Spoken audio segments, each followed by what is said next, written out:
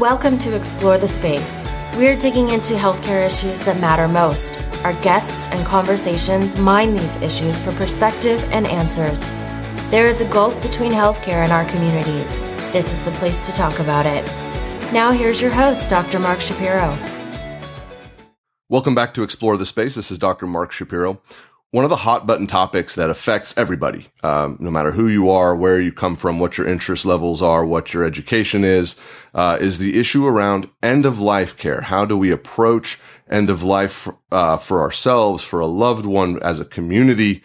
And it's a huge topic. It's a topic that comes up every election cycle. It comes up in the news. It's constantly kind of simmering in the back, and it's always making its way forward in different ways.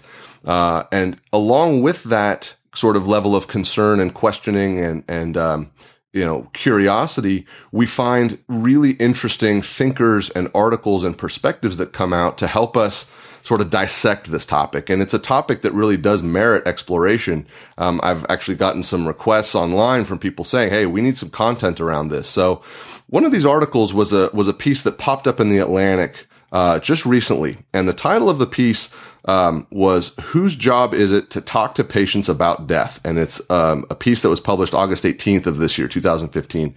I'm really excited to have the author of that piece, Ricardo Nuila, join me today to dive into this topic. He does what I do. He's a hospitalist. And we just realized that we were in medical school at Baylor College of Medicine in Houston at the same time. We overlapped by a couple of years. We now do similar work as hospitalists.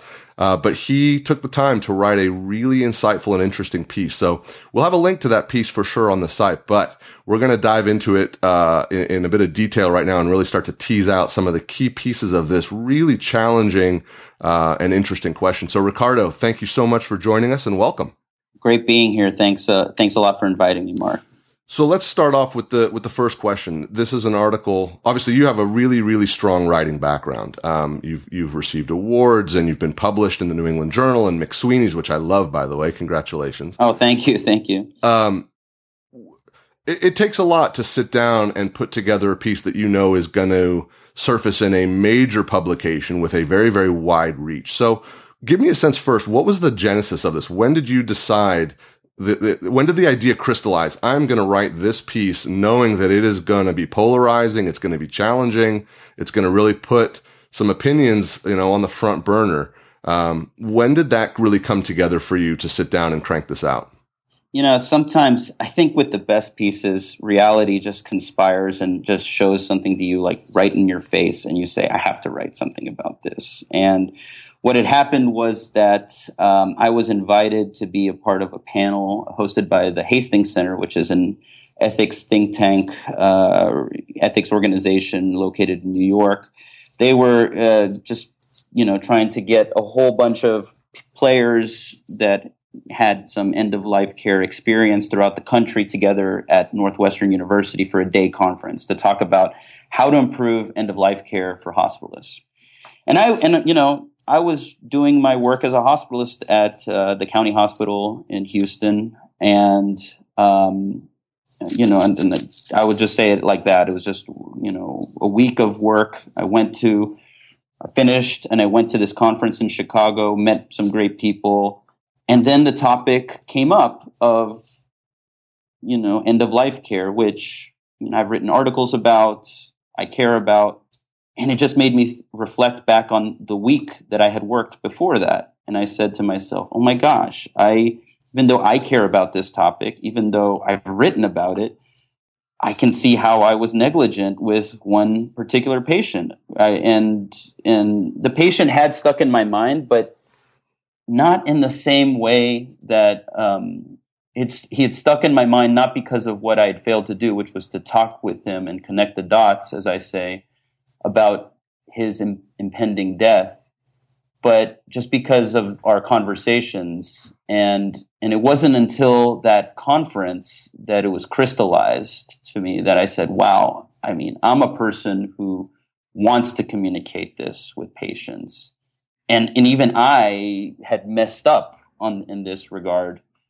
And so I said, I have to write about this because I think that this is there's a reason why we're having this conference, and I'm not, and this happened. So that's how reality just conspires. These things kind of clash together, and you say to yourself, I have to write. So that's the genesis of it. I think that one of the most powerful effectors of change that we have within medicine and within society, I'm a little bit biased, but I think that a lot of people might say that might agree with this. The physician who writes from a place of self-investigation, compassion, and reflection, who can take the experiences that they're having and write them in a way that everyone can access, that is a hugely powerful driver of change, because it opens up one of the most opaque worlds that we have, which is the practice of medicine. People, I think, their understanding is better than it was, but it's hard to grasp exactly what happens, particularly in an emergent setting or an urgent setting. In this piece, I mean, you're very open and honest about your experiences with this patient and his experiences with you, and it makes it very, very compelling. Yeah, I mean, I think for me, it's always just been communication with patients is chief. I have to, I do approach it as a writer in the sense that I'm always looking for words that are said. I'm always looking to see that that we communicate well, that the words that I say are precise, and I'm always kind of seeing what the impact are. That's just what the impact is. That's just the way that I think that people who write tend to think. So, with this particular patient, it was definitely something to be reflective about afterwards. I don't know. When you talk about choosing your words carefully, there's one word in this piece that's italicized, and that word was ownership. So first, did you italicize that, or was that the editor's choice? That was my choice. That was your choice. I had a feeling that was your choice. This is why this article is so unique. This idea of ownership around the issue of talking to patients around end-of-life care. What I see and observe right now is there's obviously a big push in medical education for physicians, not just for physicians, but healthcare providers in general, to develop a language around how to have these difficult conversations. And it's everything from how to get the room ready to how to open the conversation, how to show empathy, how to tease out the important things. And that's all very, very important. I mean, we need that part. But what it misses, in my opinion, is putting the onus on everyone on the healthcare side. When you have a patient who has an illness that is going to be a challenging thing, or may actually prove to be mortal, or just someone who maybe is just getting a little bit older and needs to have these conversations, who is going to do that? Do you see that there's a space there? Is that kind of what drove you to italicize that word ownership? Yeah, I mean, I think I approach medicine often with the idea of personal responsibility. Mm-hmm. Who's going to do this if not me? Yeah. And I guess there's a sense that it has to be done, because if you put yourself in your patient's shoes, you wonder who's going to get this vital piece of information. And I think in medical education, I agree with you, Mark. I really do. I think that we're trying to set the stage for these conversations to occur naturally, but we're not pushing people to say, all right, I've identified something that is grave here, which is somebody is dying or somebody is suffering, and I need to do something about it. I think that there's a lot of reasons for that, but so I tend to go toward this idea, this model of ethics and personal responsibility of just being able to ask yourself, what am I seeing here? What am I really seeing here? Mm-hmm. I'll give you an example. Yesterday, I was admitting patients in the hospital, and it was just obvious that one of the patients was dying. He had a cancer that had spread throughout his body and was overtaking his liver, and he had come in, and on the chart was written altered mental status, but it was very, very, very easy to identify in the chart that, this was a slow progression, that despite multiple chemotherapies, the liver had been failing. And, I just, his wife was sitting there in the emergency room with him. And it just, you just take a step back out of your role as a doctor. You look at the setting and you see him, very, very thin, unable to converse with anybody, his wife there. And you just ask her, like, what do you think is, do you think that he's dying? And she said, yes. It was almost cathartic for her to say, yes, thank you for admitting this. And I don't know. I just think that there is a level of personal responsibility to be in that situation and to pull the training that you're pulled into for symptom management, and to say, well, what's really going on here, and to see the arc of that patient in a different light, rather than the way that we're sort of trained, which is, okay, this patient is here for shortness of breath, so I have to take care of the shortness of breath. No, I think that it takes different training than medical training to stand back and say, well, this patient is here not just for shortness of breath. The patient is here for multiple reasons. We are naming it shortness of breath. But the patient is here for a lot of reasons. Chief among them is that patient is dying, and we need to help this patient in the process of dying. I think you've identified the key collision that makes this so difficult. And that is, we have the training to identify this, to walk in the room and say, oh my goodness, this person looks like they really need end of life care. And we need to provide that. We're obligated to provide that. But the collision comes where it takes courage to bring that up with the family. And I say that because when you do this, you've gone to the classes and you've had good role modeling, and you've thought carefully about how you're going to approach this, and you've used the best evidence to develop your style of discussion. Mm-hmm. When you bring this up, there is no way to know what that response is going to be like. And it can be really intimidating. I've had the whole spectrum in my career. I've had exactly what you described, where you open that conversation and it is a moment of catharsis, and tears are shed, and hugs are exchanged, and decisions are made, all the way to the other one where I've been shouted out of the room. Yeah, definitely. And that's what courage is the exact right word, because you have to just say to yourself, I think, that if it's the right thing, then it's going to be hard sometimes. Yeah. It's going to be hard all the time, but your job is to really give your best clinical judgment, and to tell the patient what you think is going to happen. And because there's a lot of different ways that things can unfurl after that. Mm-hmm. And so, I don't know. I think that it's just important to be honest about that and forthright. And it does take courage to tell somebody, well, I'm sorry, I know that this is going to be very, very hurtful, but this is what I think is going to happen. You know? Now, how do we then bridge that potential disconnect? From the community side, you've written this piece. It's obviously not targeted towards physicians. It's targeted towards a much, much wider audience. What are steps that people can take to at least not have it? It's always going to be hard to hear. It's never going to be an easy discussion to have, ever. And it shouldn't be. Yeah. But mentally, psychologically, as a family, as a community, when you're counseling people, what are suggestions that you have that people can, and skills that you can utilize, so that we can just start to peel away at least a little bit of the discomfort around this topic? Yeah, I mean, I'm biased about this because this is the field that I'm in, but I just really believe in communication, and I think that the ways that you heighten those communication skills is through reading a whole diverse set of works. And I'm a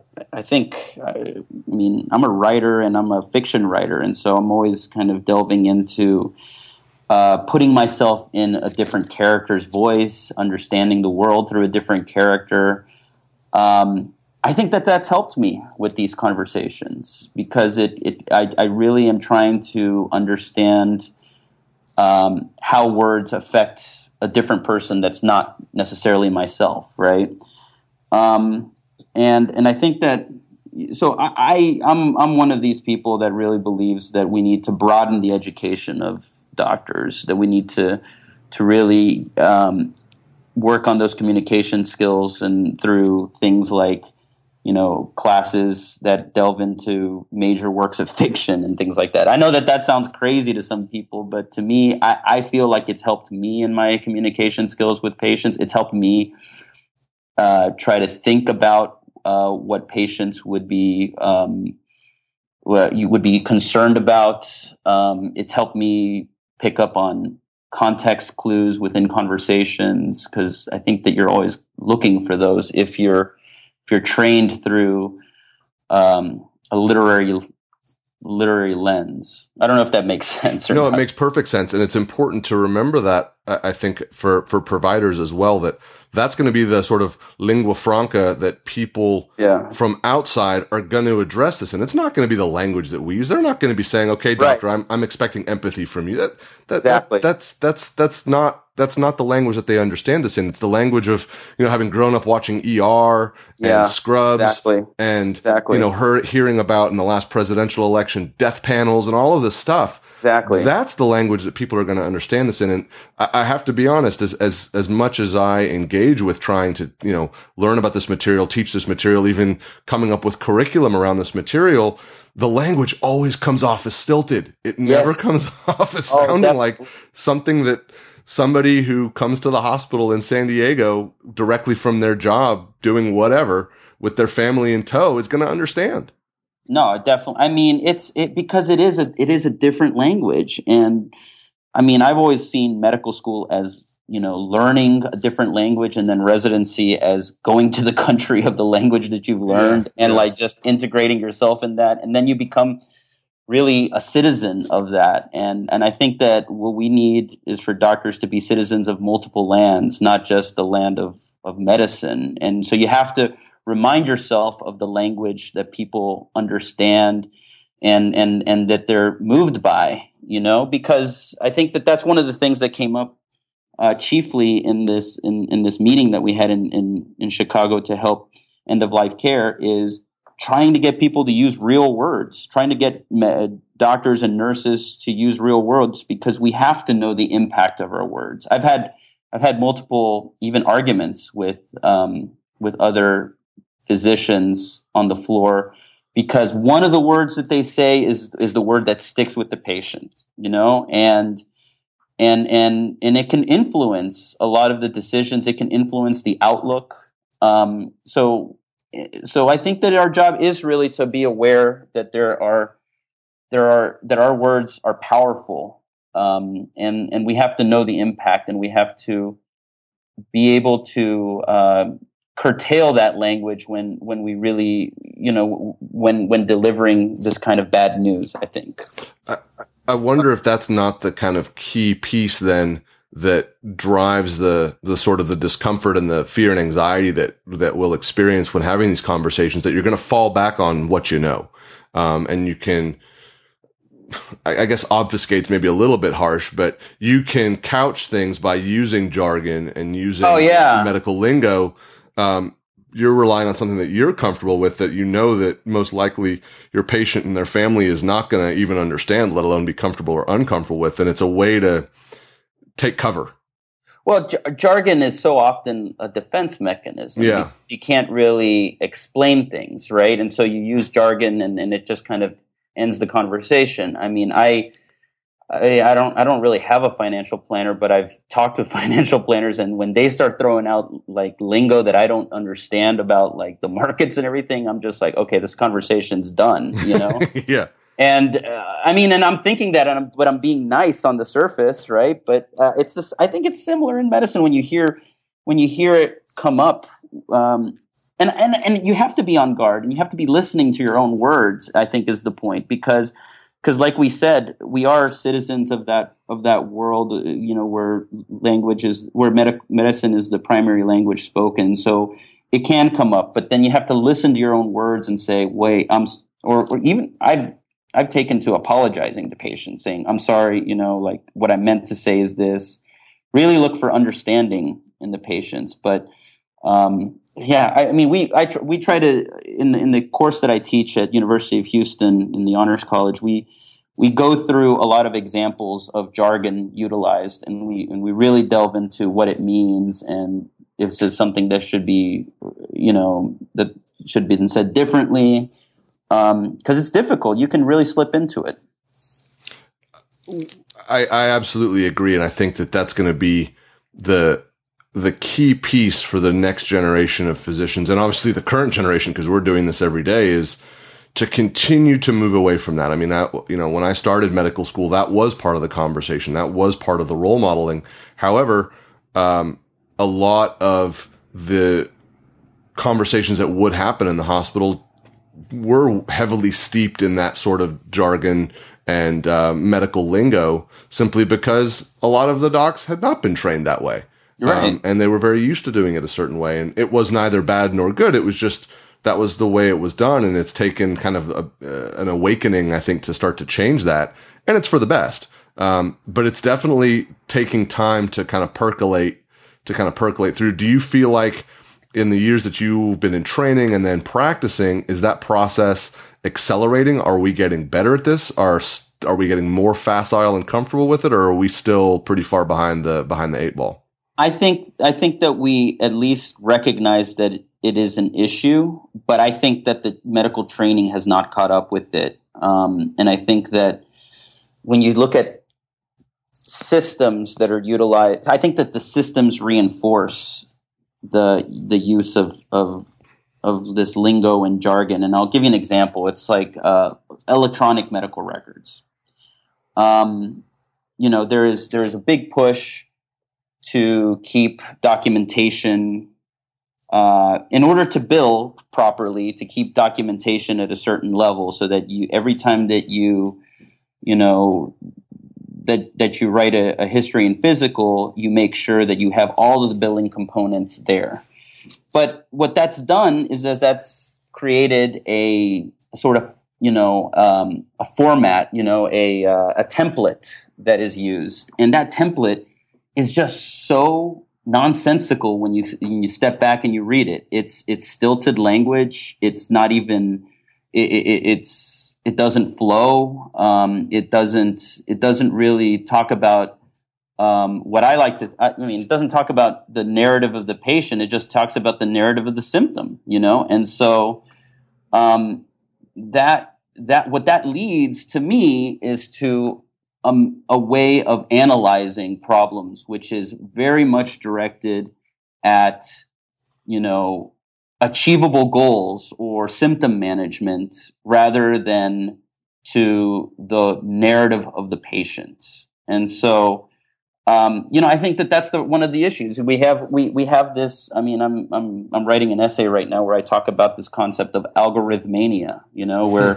Where it's just like if you look at medical journals and whatnot, everybody's trying to come up with the new algorithm. But what's the risk of all these algorithms? Why are we thinking algorithms don't necessarily lend themselves to the complexity of human beings, in where you could have multiple things occurring at once. It kind of leads to one answer, one solution. That's a reinforcement of the system. Yes. The system is to try to get patients taken care of quickly. Algorithms serve the variables that are there to build an algorithm around, and it can never account for the patient's preference, or the fact that the patient is stressed because of something else, or they're newly homeless, or in so many parts of what we do. I think that's a fabulous title, Algorithmania.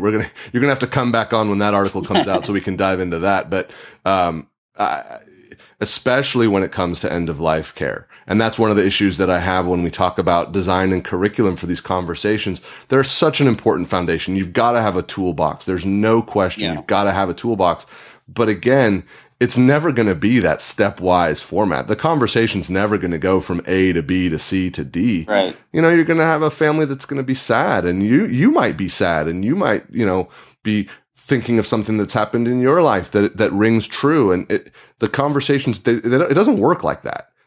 Yeah, it does. It never, I mean, and if you do it like that, you're just not attuned to like the hints that come up in the middle of conversations, in the middle of human interactions that tell you a lot about the patients, what they want. It just like any natural conversation, you know, it's a back and forth. You respond to fluctuations in volume. You respond to body language. That's how natural conversations occur. But medical education has sort of gone after trying to be completely thorough at the risk of that sort of that naturalness, but also like what could come out of that natural conversation, which is clues about how to talk with patients.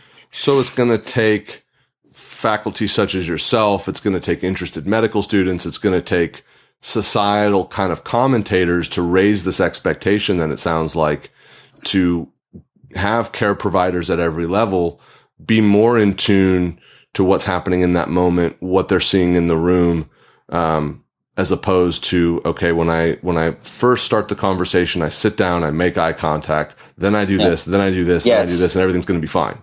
Yeah, I mean, I think that it also is going to, you know, involve demand from patients. You know, I would hope that they get doctors that can talk to them naturally, and patients say, that's the kind of doctor that I want. And that demand manifests and that pushes, you know, the establishment to say, well, we need to start rethinking how we educate and how we select for some of our physicians, because I think the pendulum has swung toward a selection process and an education toward a little bit more of the algorithmic / you know, like, well, for lack of a better term, scientific minded. But I think that, you know, the demand the pendulum will swing toward the demand for people who are much more able to communicate better, you know, and communicate is a very,